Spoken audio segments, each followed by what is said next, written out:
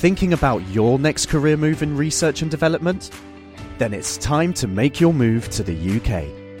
The nation that's investing £20 billion in R&D over the next 2 years. The nation that's home to 4 of the world's top research universities. The nation where great talent comes together. Visit gov.uk/great talent to see how you can work, live and move to the UK. Stripping down science. The Naked Scientists. Hello, welcome to this week's edition of The Naked Scientists with me, Chris Smith.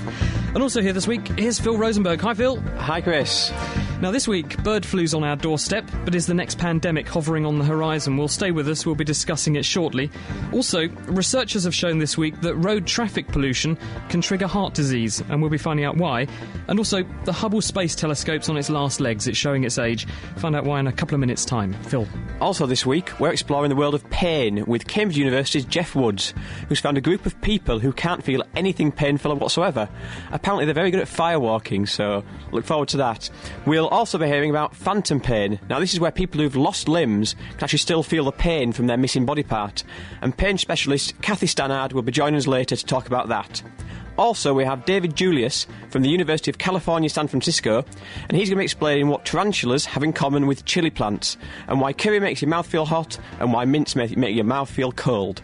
And if you're in the mood to win some stuff, then up for grabs this week is a copy of my new book. It's called Naked Science, and it's full of the fun, funky and intriguing science discoveries that we talk about generally here on The Naked Scientists. I'm giving a copy away this week to a lucky winner who can tell me what powerful painkiller comes to us from poppies. The Naked Scientists podcast, powered by UK Fast, the UK's best hosting provider, on the web at ukfast.net. It is The Naked Scientists with Dr. Chris and Dr. Phil, a fun-packed show this week, but kicking off, of course, with the subject of bird flu, which is hovering on the horizon for us. It's landed in Suffolk.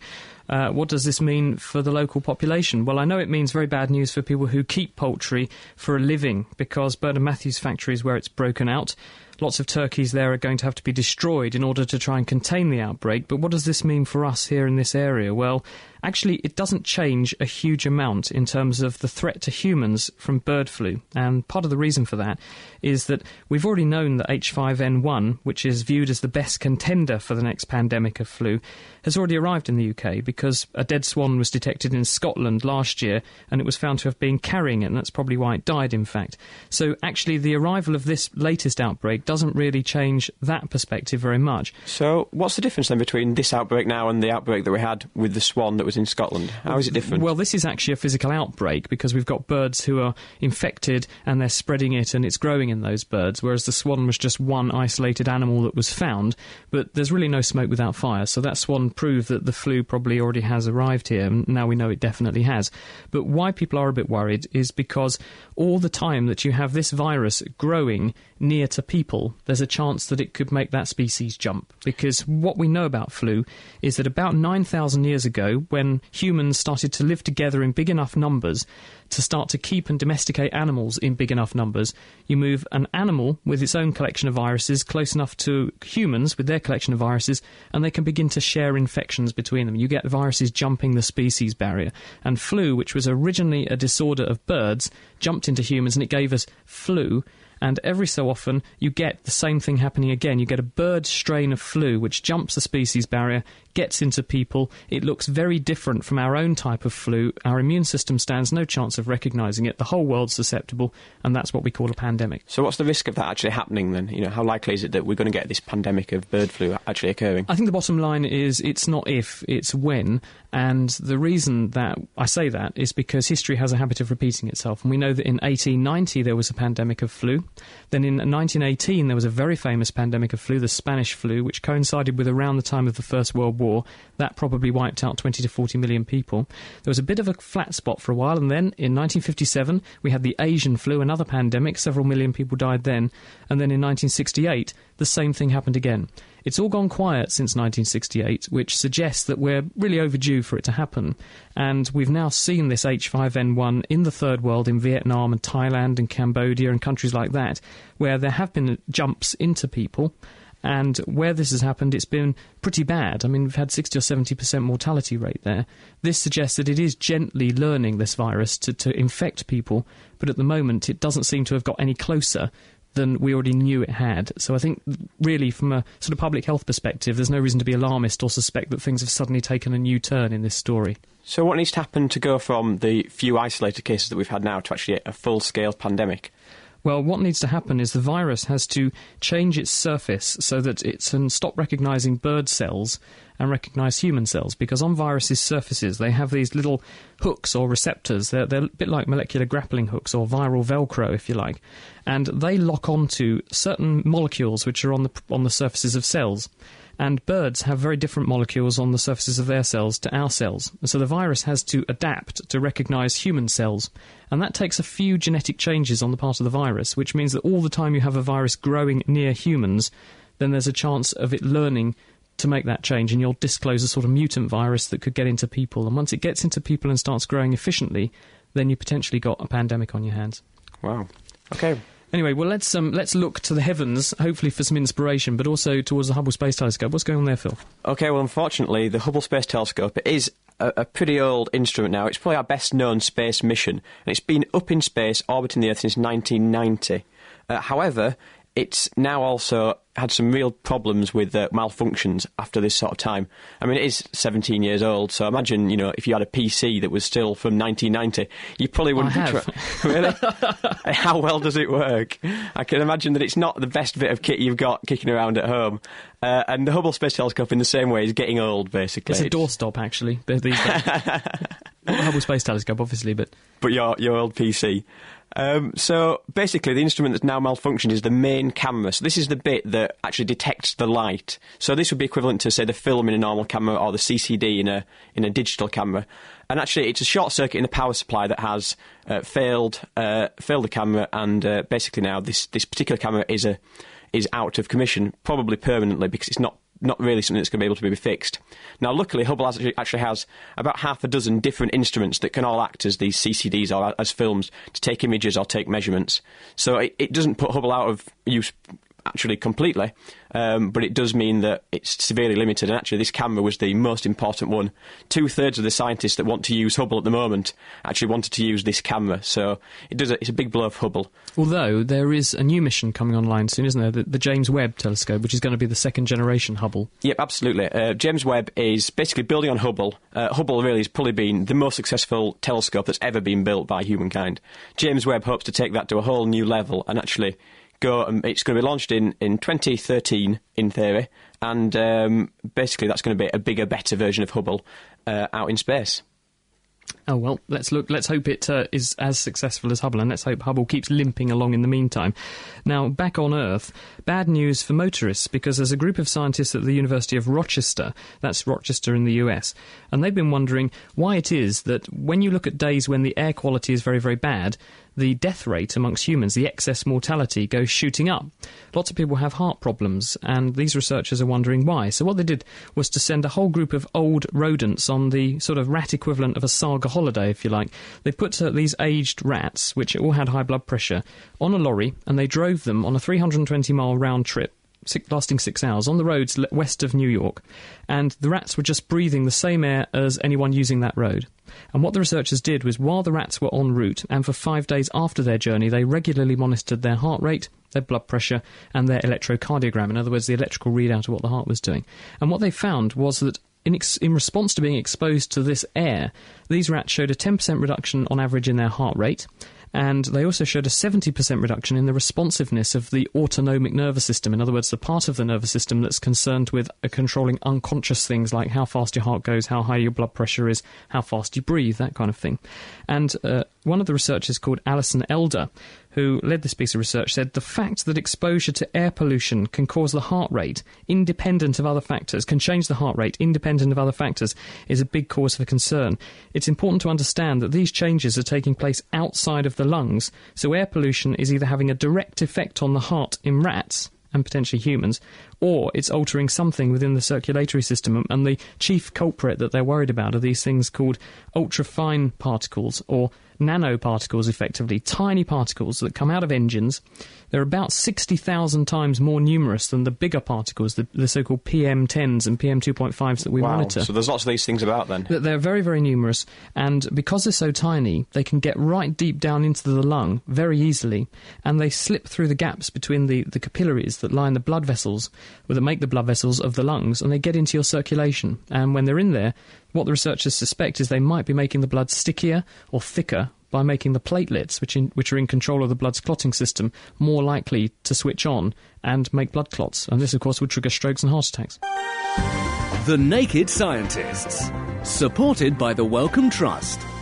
Got an email here from Pat Endicott, who says, my sons and husband bought me an iPod for my birthday, and through iTunes I came across your Naked Scientist podcast. I've downloaded them all. I think they're fantastic. Keep up the excellent work. I listened to them all over the weekend whilst I was hospitalised with concussion following a horse riding accident on a Friday evening, and they kept me sane. So, good news. That's good. Welcome to the Naked Scientist. OK, this week I'm just going to quickly go over a question that came in last week. Helen was speculating about a certain question from a listener about... a listener from Norfolk who actually asked why we should only boil water in a kettle once. She got a new kettle and it said on the label that's what she should do. Now, we actually got a couple of emails in from the listeners at home actually telling us what the answer was. We've got one here from Anton. He says he heard our podcast with a question about why to use cold water for tea. It's not the quantity of minerals, as we were speculating last week, but actually it's the evaporation of oxygen out of the water. Another email here from Craig says, a tea taster once told me to always use fresh water. Part of the taste and aroma from tea and coffee is the dissolved oxygen in the water. It extracts the volatile components from the tea and coffee, enhancing the flavour. Boiling removes the dissolved gas, and previously boiled water will produce less taste and aroma in your beverage. I didn't that's know the answer. That. I didn't know that. No, I didn't either, so thank you very much to Anton and Craig. We've also got a quick question here for you, Chris. We've got from Ron, who says, one question, why is it that when you pour cola in a glass with ice, there is more foam than when you pour it in a glass with no ice? OK, this is because the ice is sharp. This is what's called nucleation. When you add Coke, which is got lots and lots of dissolved carbon dioxide in it, that's what makes it fizzy, to a glass, you'll notice that the bubbles all come from little spots in one place on the surface of the glass, and they stream up in a stream. And the reason they do that is because there'll be a little area on the glass, a tiny imperfection, which makes the glass slightly rough at that point, and it makes it more energetically favourable. It's easier for a bubble to form there, and so the carbon dioxide dissolved in the actual drink starts to come out of solution and form bubbles of gas at that point. And that's what creates your froth. Yeah, so if you put ice in the glass, what you do, because the ice is very, very unsmooth, it's got lots of sharp edges to it and lots of imperfections and cracks, and also when you drop ice into a warm fluid, the ice suddenly tries to expand and cracks. And cracks, you get the crackly noise at the same time. Exactly. This creates an even bigger surface area with lots of imperfections, lots of rough surface, lots of nucleation sites, and you get loads of gas boiling up. OK, fair enough. That's why it goes all frothy. Jim Profit has written Phil and says, Dear Chris, thanks for your informative and interesting way of presenting the latest and greatest science. We really enjoy listening to your programme. I have a question about black holes. You might want to ask your friend Stephen Hawking up the road. You're in Cambridge, aren't you? Yep, that's right, we are. Anyway, he says, can two black holes merge together if they come close enough to each other, i.e. can one, the bigger one, suck in the smaller one? And also, what would happen if you had 10, 20 or even, say, 1 million black holes merging? Would there be a critical mass where they'd make something other than just an even bigger black hole? That's from Jim. Well, basically, in the answer to your question, yes, black holes can merge. In fact, when two black holes get quite close, it actually becomes inevitable that eventually they will spiral in towards each other and merge together. And actually, this creates a really massive energetic event. What you get at the end of it is another black hole that's just bigger. But what it can actually do is make ripples in space. Now, if you know anything about relativity, Stephen Hawking probably does, then you know that actually gravity is not, or is actually caused by bending of space. So we're kind of on the Earth in our gravity. We're actually in a little well in space where it's kind of it's like a dip in space, and we sink to the bottom, which is the surface of the Earth. And basically, when you merge two black holes in such a big event, you get ripples in this space. And actually, scientists are really trying to look for these things, these ripples, because so far they're only a theoretical idea. We think these ripples occur, and this would really help to prove relativity right if we could spot them, and that's what scientists are trying to do at the moment. But at the moment, no one's actually physically seen two black holes consuming each other, if you like. No one's actually spotted the event at the exact time, as far as I'm aware. Food for thought, isn't it? Anyway, it's The Naked Scientists with Dr. Chris and Dr. Phil. If you want to have a go at our teaser, Phil, just remind everyone of the question. The question this week is, what powerful painkiller comes from poppies? And if you want to take part, just give us a call on 08459 25 2000 or text 07786 20 1960 or email chris@nakedscientist.com. Thanks, Phil. Now, for the final part in our Science of Colour series, the Naked Scientist's own Anna Lacey has been looking at how animal coloration can be helpful in finding a mate and how some colours that animals use are completely invisible to the human eye. But to kick off, Anna's going to try a little experiment. Guess where? In her favourite place, the pub. I've come down to my local pub to see if I can woo some unsuspecting males with the colour of my clothes. So, excuse me there, gentlemen, there's a nice table of 3 gentlemen here. What do you think of my maroon stripy T-shirt and my blue jeans? Very attractive, actually. I'm really liking the stripes on your top. Well, thanks very much. That's very kind. And what about you? I would say something very similar. I mean, I think the maroon is a very bright colour, vibrant colour, suggests a lot of fun. Yeah. And so here, the third gentleman here, Mark, I believe your name is. What would you think about me based on the colour of my clothing for potential mating opportunities and, being a partner, whatever? Well, my girlfriend would kill me for saying this, but I very much like the maroon. However, I'm thinking the denim's a little bit, standard. OK, so that actually turned out quite well for me. Thanks for that, guys. But it turns out that actually a whole range of animals, and birds in particular, actually use their own version of clothes or brightly coloured feathers to try and bag a mate. So to find out why these colours are so important, I went to the Botanic Gardens to speak to Cambridge University zoologist Nicola Nadeau. Why females would be particularly attracted to these colours is an area of debate at the moment. But it's thought that they could indicate the fitness of the bird. So if these colours are particularly costly to produce, then that could indicate to the female that I'm a particularly strong and healthy male. Isn't it also the case that the colours that we see in birds isn't necessarily what the birds are seeing? Yes, so we've only got 3 types of colour photoreceptor in our eyes, so these can detect green and red and blue, whereas birds have a 4th, and this can detect ultraviolet light, which we can't see. So, for example, blue tits, they look the same to us, but the males have these ultraviolet ornaments that we can't see. So are they using that again to try and attract the females? Yeah, so it's thought that the healthier males have brighter UV ornaments, and the females can detect these and use them in mate choice. Lots of animals use UV ornaments and patches to attract mates, but how on earth do you actually go about making the colour UV in the first place? Well, it turns out you can actually do it in 2 different ways. Now, one of these is with pigments, so say something equivalent to a paint, and the other is by something called structural colour. And for that to work, you need to use a process called interference. Now, this works by having tiny barbs or scales that act a little bit like reflectors, and these are spaced at specific distances, so they reflect certain wavelengths or colours of light and cancel out all the others. Mike Majerus, a professor of evolution, explains a little bit more about this and how it works in butterflies. Butterflies are in the insect order Lepidoptera, which simply means the scale wings. And the wings, if you've ever touched a butterfly with your fingers, you get all these scales just rubbing off. And they're covered with literally thousands of these tiny little scales. That gives them this enormous capacity for fabulous colour patterns. So how does the colour actually form through the structure of those scales? Well, the scales, it's like tiles on a roof. They are placed very close together at an angle. And at the sort of top end, you'll get a tiny little gap. Now, the distance between it causes an interference effect as white light hits it. And just by putting the scales greater or lesser distances, you can get different physical reflectances. So what kind of colours can you get with this structure with the scales? What's the potential for that? Oh, for the reflectance patterns, they can be virtually any colour, but the most common are blues and greens. Once you go into the chemical pigments, you can get any colour you like, all the colours of the rainbow. But for birds like blue tits, some pigments are actually quite rare. Here's Nicola again. Well, in general, there aren't any blue pigments that are used in birds, so all blues will be structural. So the garden blue tit it's not actually got any blue dyes, if you like, in its feathers. It's all to do with the structure of its feathers, reflecting the light in a certain kind of way. Yes, exactly. So if you took the feathers and mushed them up, then they wouldn't appear blue. It's just purely the structure of the feathers that's producing that colour. So it turns out colour's not just about slapping on a bit of paint.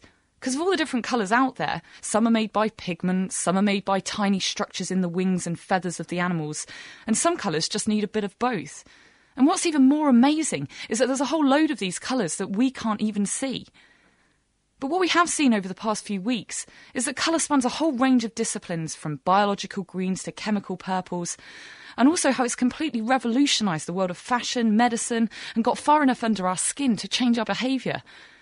So by just looking at the word colour, what we've actually done is taken a journey through physics, biology, chemistry and psychology, meaning that we've not only learnt about the science of colour, but a little bit about the diversity and colour of science. You didn't know that, did you? Thank you very much, Anna. And if you want to hear any of that series again, you can find them all archived on our website at nakedscientists.com.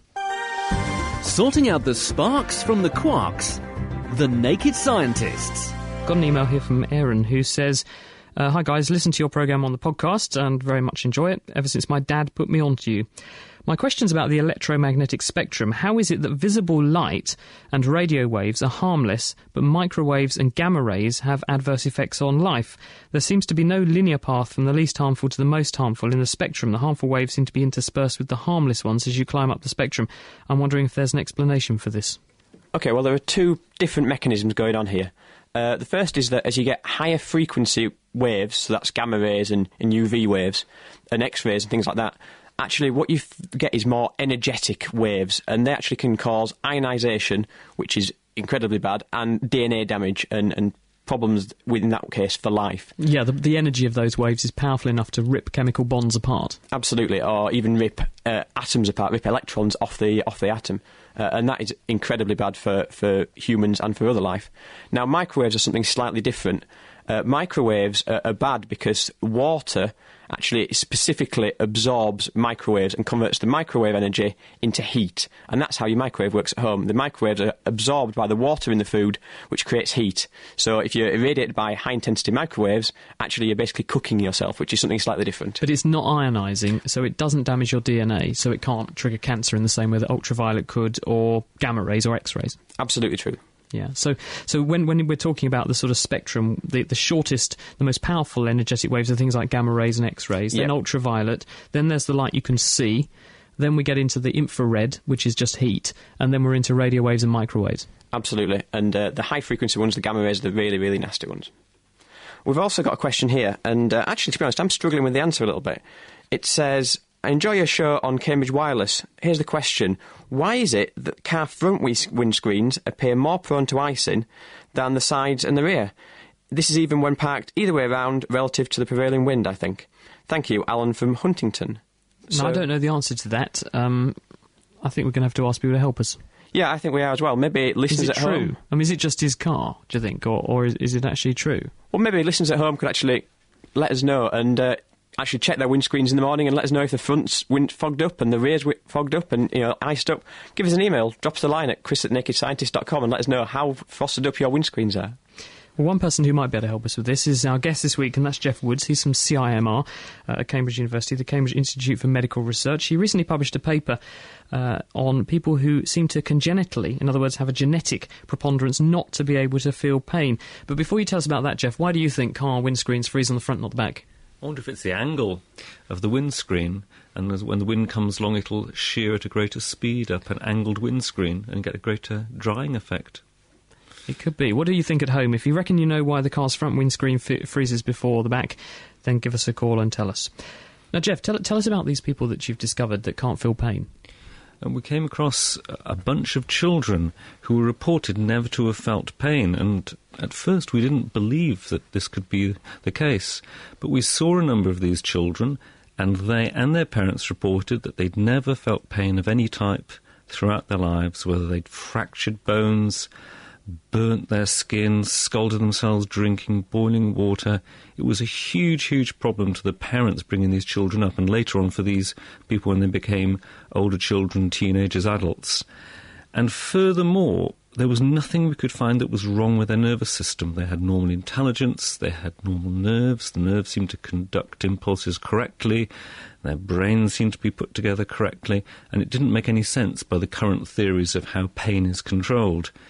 And so we set about trying to find if there was a genetic disease that they had because it wasn't all people in a family who would be affected by this condition, it would just be some members. And so we used 3 families where parents were first cousins, so-called consanguineous relationships. And using those 3 families, we mapped the condition down to a gene called SCN9A, and in each of our 3 families we found a different fault in that gene which abolished its normal function. Where is that gene turned on? What cells carry that gene and switch it on? It's not entirely clear at the moment. It's probably expressed in a number of parts of the brain and in a number of different types of nerves, but it's very highly expressed in the pain-sensing nerves. And it probably has a redundant function elsewhere, but in the pain-sensing nerves it seems to be expressed only at the very tips of those nerves, and it's the tips where pain is sensed. So what does it do? How does it work? Well, all pain is tissue damage, and for that reason it's very important that a species knows it's been damaged and stops itself being damaged. And it seems there's a whole series of proteins which detect various types of damage, be it hot, cold, pressure, etc. And they seem to be integrated together by this SCN9A, which seems to be an amplifier which takes these small initial tissue damage signals and turns them into a much larger sodium impulse, and then a nerve can fire, and actually the brain can then sense that there's tissue damage going on and avoid it. So it's almost like an engine. You sort of turn the key and the engine turns over but doesn't start. And what you've got with your nerves is that there's lots of turning over, lots of starter motor activity, but there's no firing of the engine. Absolutely right. So why should these families have this? What's happened? And where did this change come from? Oh, I guess it's just the random mutation that occurs in the human genome, and unfortunately if your mutation occurs in an essential gene, it's going to give rise to damage. Why is it so uncommon?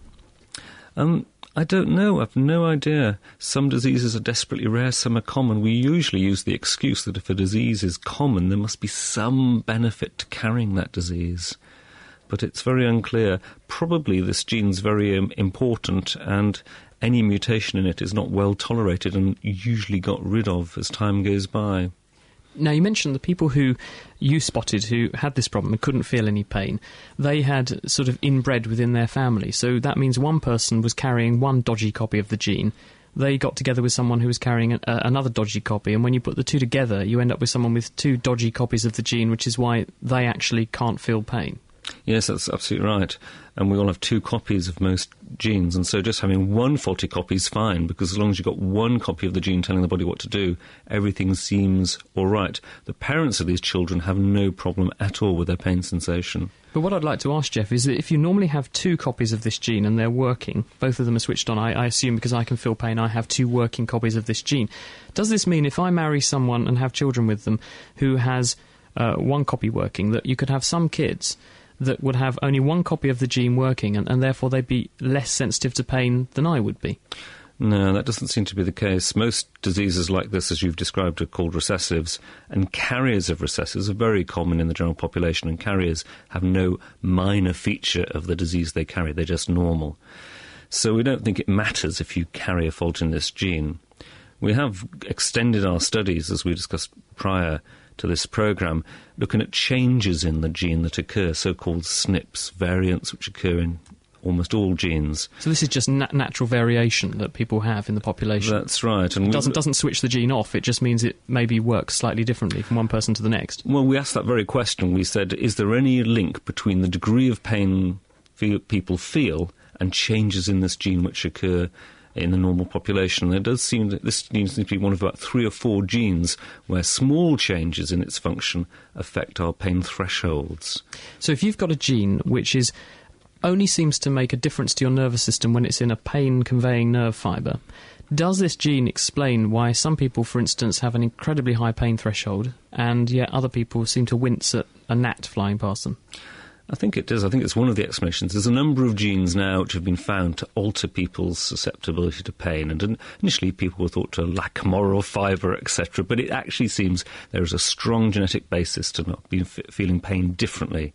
And it's always been the case that some children cry when blood's taken, others don't, and people have said, oh, they're just being brave, they're not being brave. Some women need a lot of pain control having babies, others seem to need very little. It now actually seems that these people do have different abilities to tolerate pain.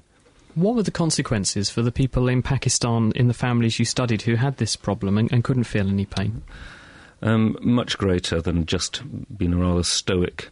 Because it sounds quite exciting, because you think, when I go running, it's actually the pain of being grossly unfit that holds me back. Could these people become super athletes, for example, because they don't feel the fact they've got this heart-wrenching stitch and their legs are about to collapse, and then they feel like they're gasping for oxygen, and I'm just describing myself when I run upstairs, for example.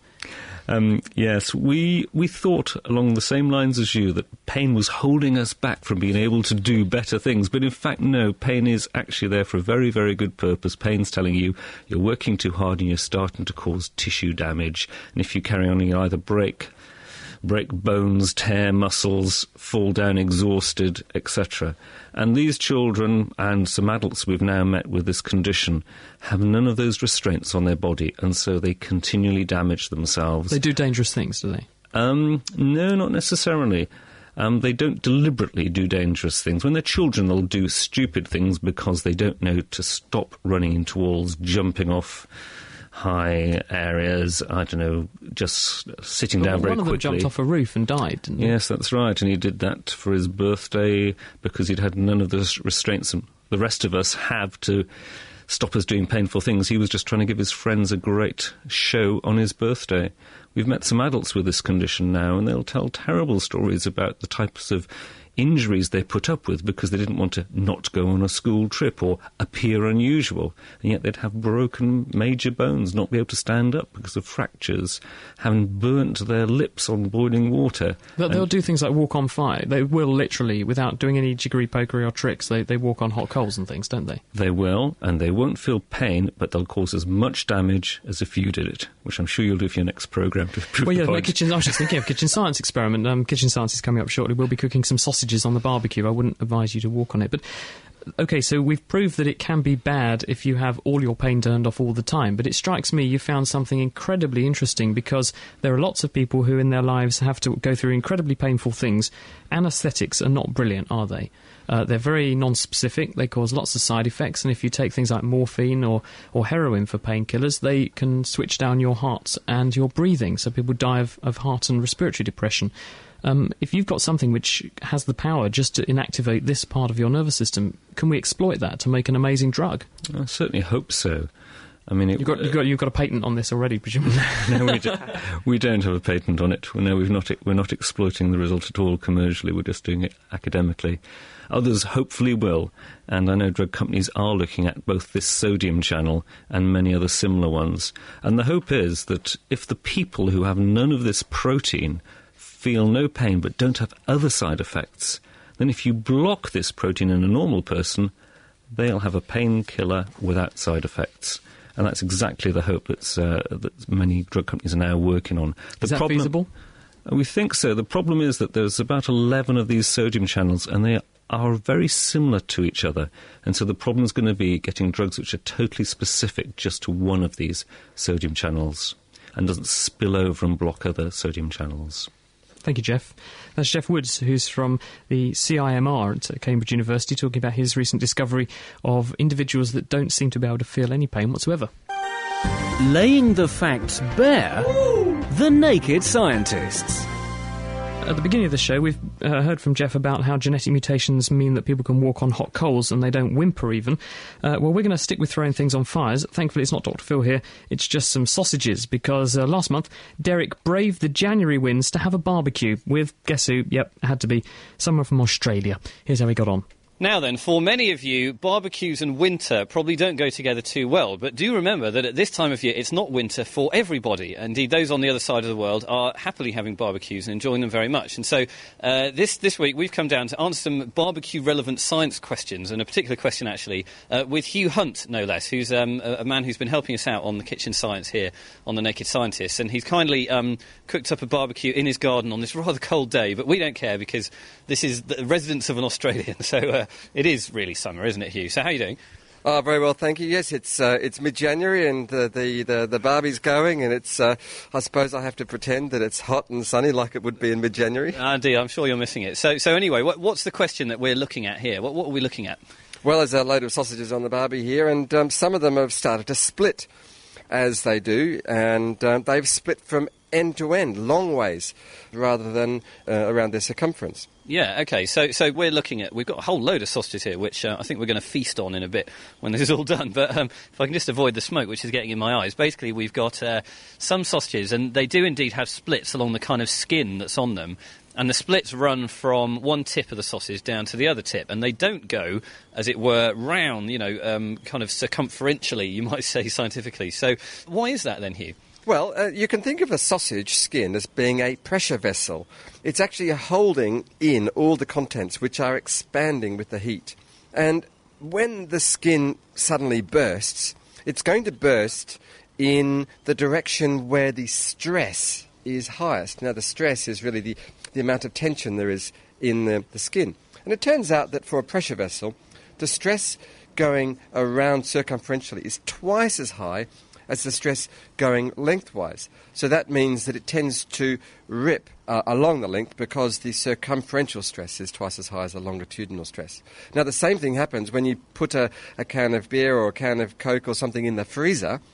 Actually, if you want to cool it down quickly, but you leave it in a bit long, and it can burst. It will also burst along its length, and you can try that one. It's really quite a neat experiment to do. Although a waste of beer, I would say. Well, actually, what we Australians do when we're doing that experiment is drink the beer first and then fill the can up with water.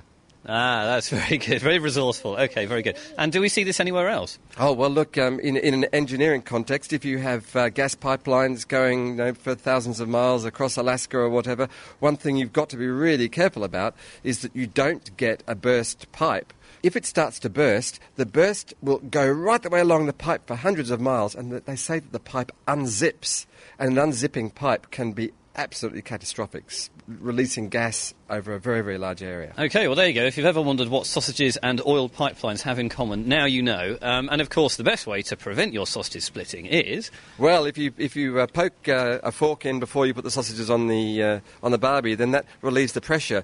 But the sausage connoisseurs will tell you that gets all the lovely juices to drip out onto the coals and wastes them. So actually, you want to try and get the best compromise. You want to cook your sausage at a nice, gentle rate so it doesn't burst and all the juices are retained inside. All right, well, there you go. Is this a cookery program or is this a science program? Well, for us, I think cookery is science, so there you go. All right, well, thank you very much to Hugh Hunt, and, well, there you go, Hugh, let's eat. Yeah. Thank you very much to Derek Thorne and Hugh Hunt for finding out about the science of sausages in the middle of January. Now, next week, we're going to be having a look at radiation, but that's obviously a bit dangerous, so we're going to send our kitchen science guru, Dr. Dave, to face the perils in the name of learning all about it. So Dave will be down at Sizewell. Sizewell B Nuclear Power Station next week with Anna to find out a bit about that and to do some interesting experiments. So tune in next week to find out a bit more. And also our teaser, so far we've got Bill in Hopton, Julie in Cherry Hinton, Paul in Lowestoft, Rosemary in Devontree, and many, many others getting it right. So get your answer in order to win a copy of Chris's new book, The Naked Scientist. Remember, the question is, what powerful painkiller comes from poppies? If you know the answer, give us a call now on 08459 25 2000, text 07786 20 1960, or email chris@nakedscientist.com. And coming up shortly, we'll be talking to Kathy Stannard from the Frenchay Hospital in Bristol. She's an expert on pain and how we treat pain, and she's also going to talk about the problem of phantom pain, people who have amputations, pieces of their body removed, yet they can still feel those body parts and the pain that originates from them.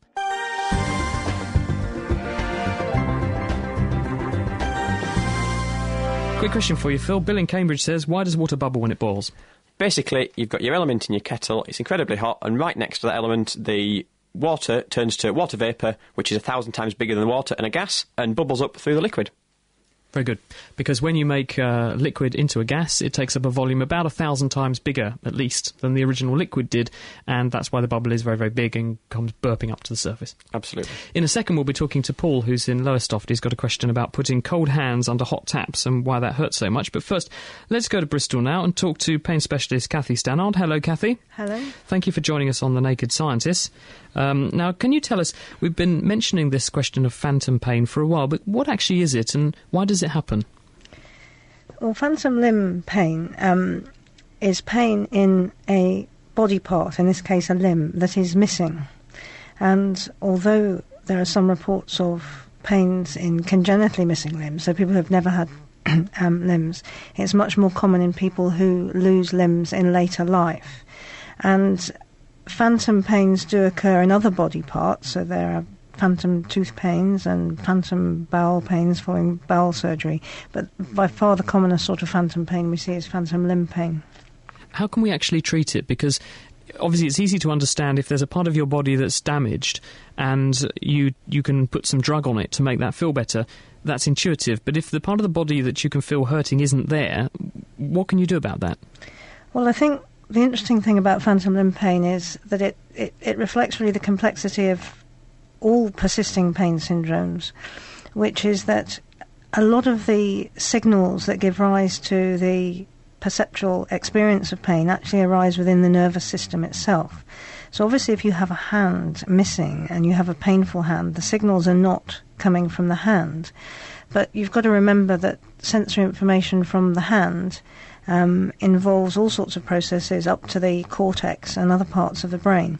And when the hand is missing, the rest of that circuitry takes over to generate sensations. And in answer to your question about how we treat it, the answer is we're not very good at treating it. The condition was described about 400 or 500 years ago, and we know masses about the neurobiology of the nervous system, we know about the psychology of it, and we're really not much better at treating it than ever we were.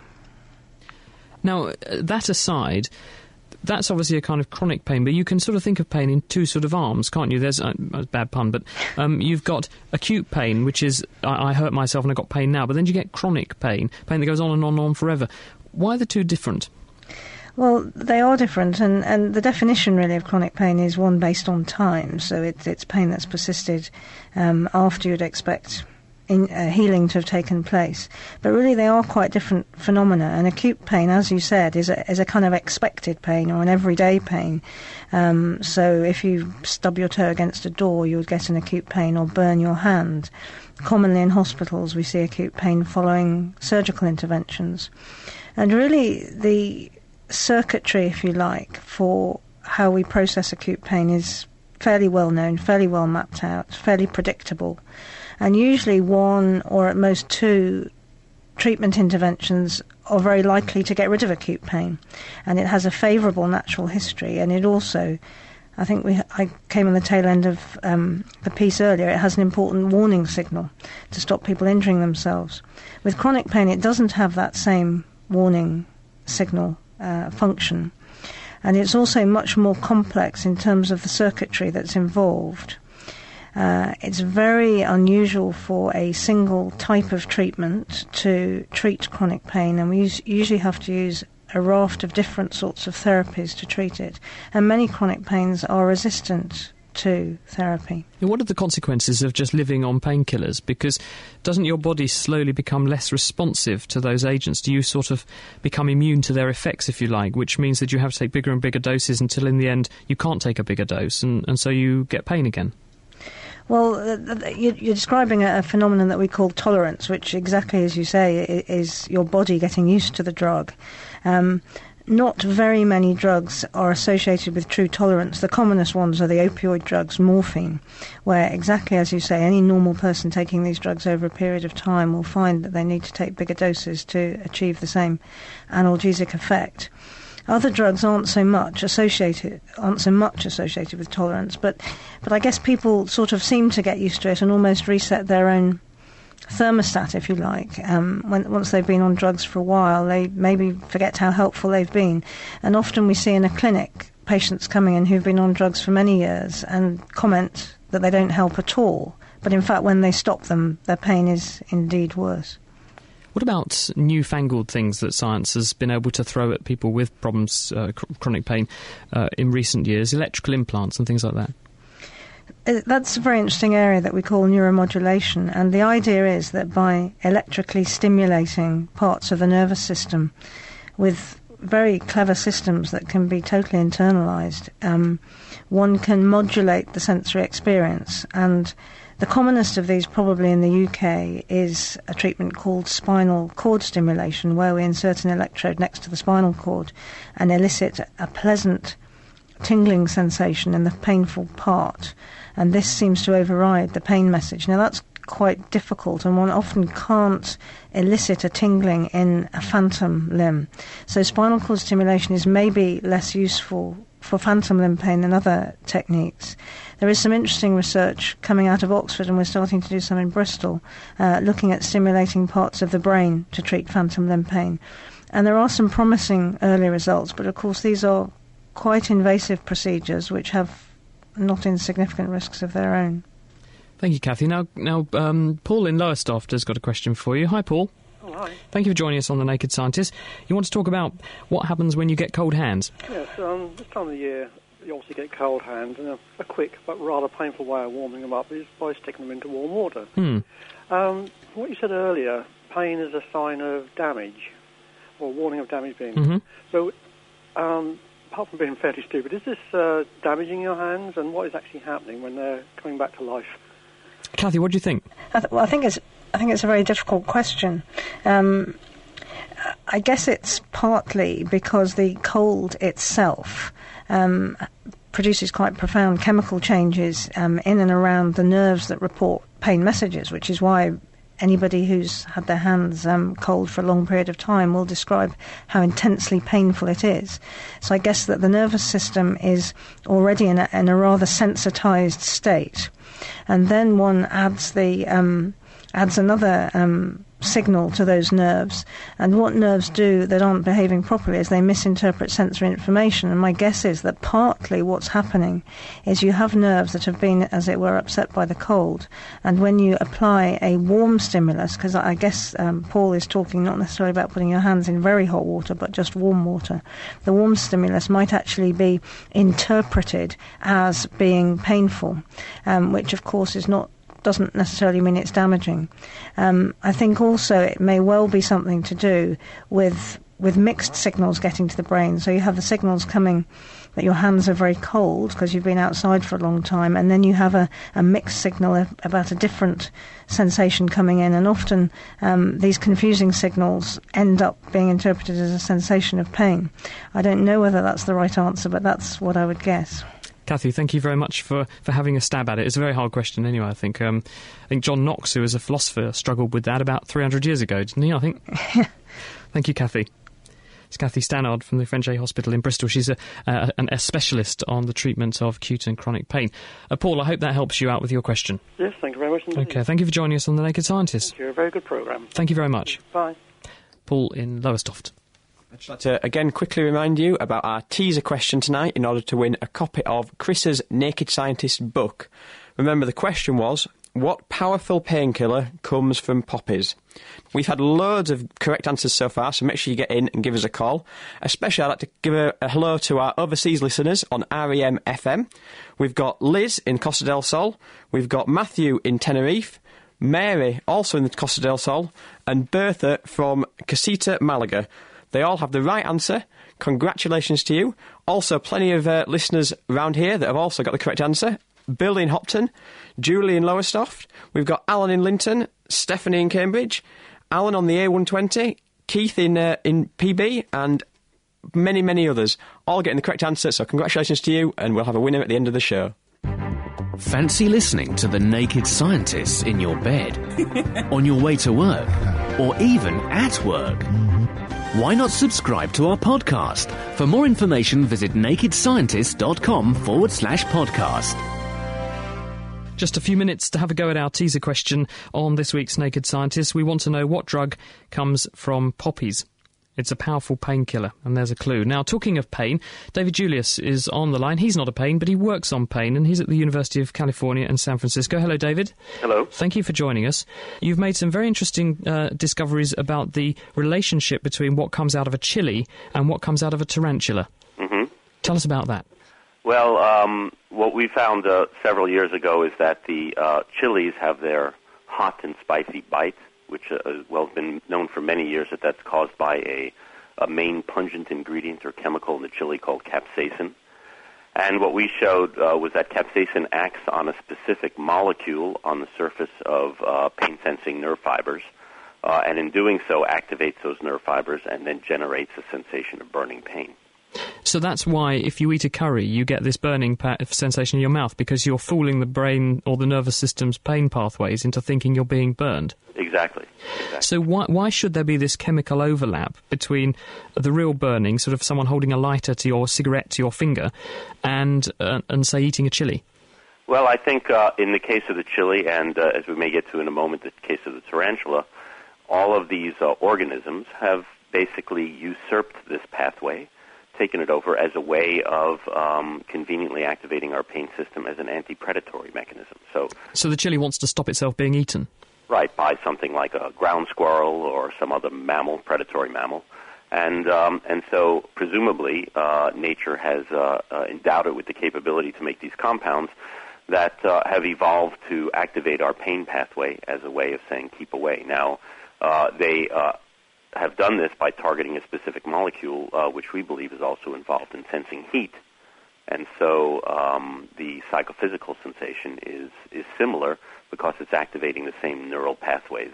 Both of those stimuli are activating the same neural pathways that tell our brain that we've touched something hot or experienced something that we have come to know as being hot or of that ilk. Now, you mentioned something interesting when you were talking just now. You said mammals and ground squirrels. So are you saying that not all animals are sensitive to the effects of chili, capsaicin? That's right. Not all animals are, and in particular, birds are relatively insensitive to capsaicin. Why? I think it's because they have found their ecological niche as vectors for dispersal of the pepper seeds. And in addition to not being sensitive in terms of pain-wise, being sensitive to capsaicin and to this burning sensation, their digestive tract also does not destroy the seeds. So they're well suited to eat the pepper plant and then disperse the seeds as a way of carrying out germination of the plant. So when some people argue, David, that a good way to prevent rats from nicking your chicken's food or going on your bird feeder, keep the squirrels off, would be to decorate your nuts with a healthy lashing of chili. Yeah, well, people do that, and in fact you can buy birdseed that's laced with capsicum dust. And, I have trouble with squirrels in my bird feeder too, and I have to try that. I've been told that the squirrels eventually will adapt and then ignore the hot pepper on there, but I have to try it myself. Because there's some evidence that people who regularly ingest very hot curry become a bit less sensitive to its effects. Is that because it's damaging the receptor or they're damaging the nerves? Are their mouths becoming less sensitive to pain? Or is it just that the target for the chili is being reduced in density on the surface of the nerve fibre? I think it's probably all of those things. So capsaicin, when applied to a sensory nerve fibre, will cause some destruction or temporary desensitization of the nerve fiber ending, and we you can see this in rodents as well as in man, and so there is some what we call functional desensitization of the nerve fiber, and in some cases even some sort of anatomical damage. Of course, those fibers will regenerate and grow back. I think in the case of people, there's also a psychophysical desensitization in a way, in that if you've been eating kimchi or something spicy ever since you were 3 or 4 years old, not only do you come to appreciate it, but you probably also get used to this sort of burning sensation. Now, one thing that does produce a burning sensation, though, is tarantulas that you've been looking at. Tell us the linkage between chili and those. Well, we asked a little while ago, why is it that bites and stings from some venomous creatures are associated with acute and intense pain? And not much has been known about that. And what we did was to carry out biochemical fractionation of venom from a number of different spiders and ask whether there was something in those venoms that was particularly potent at activating some of the receptors that we and other labs have identified as being important players in initiating pain on nerve fibers. And we identified this one spider from Trinidad and Tobago. It's called the Trinidad chevron. And in its venom is a small protein, a peptide, that, three of them actually, that we identified. There are probably more. And they activate the receptor? They target the same receptor that the hot chili pepper targets. Thank you, David. Now, we're very, very short for time, but can you tell us in about 20 seconds why it is that when I suck on a polo mint, it makes my breath feel cold?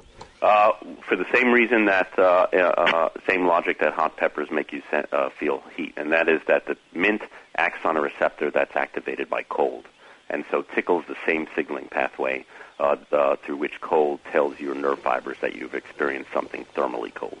Brilliant. Thank you very much, David. It's been a pleasure having you on the programme. You're welcome. Thank you. David Julius from the University of California in San Francisco. Phil, who's won?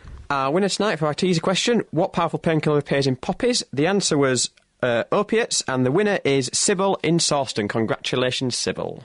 Next time, we're going to be exploring the science of radiation, including why present plans for storing radioactive materials could be storing up trouble rather than just radiation.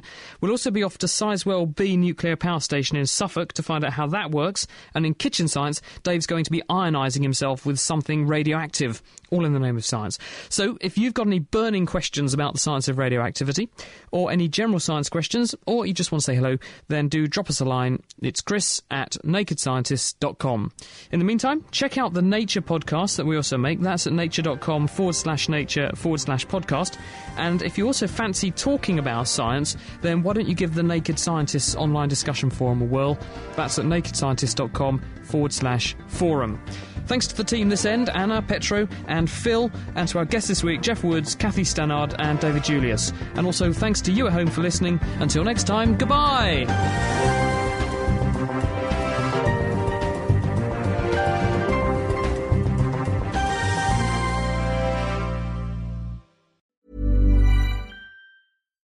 Thinking about your next career move in research and development? Then it's time to make your move to the UK. The nation that's investing £20 billion in R&D over the next 2 years. The nation that's home to 4 of the world's top research universities. The nation where great talent comes together. Visit gov.uk/great talent to see how you can work, live and move to the UK.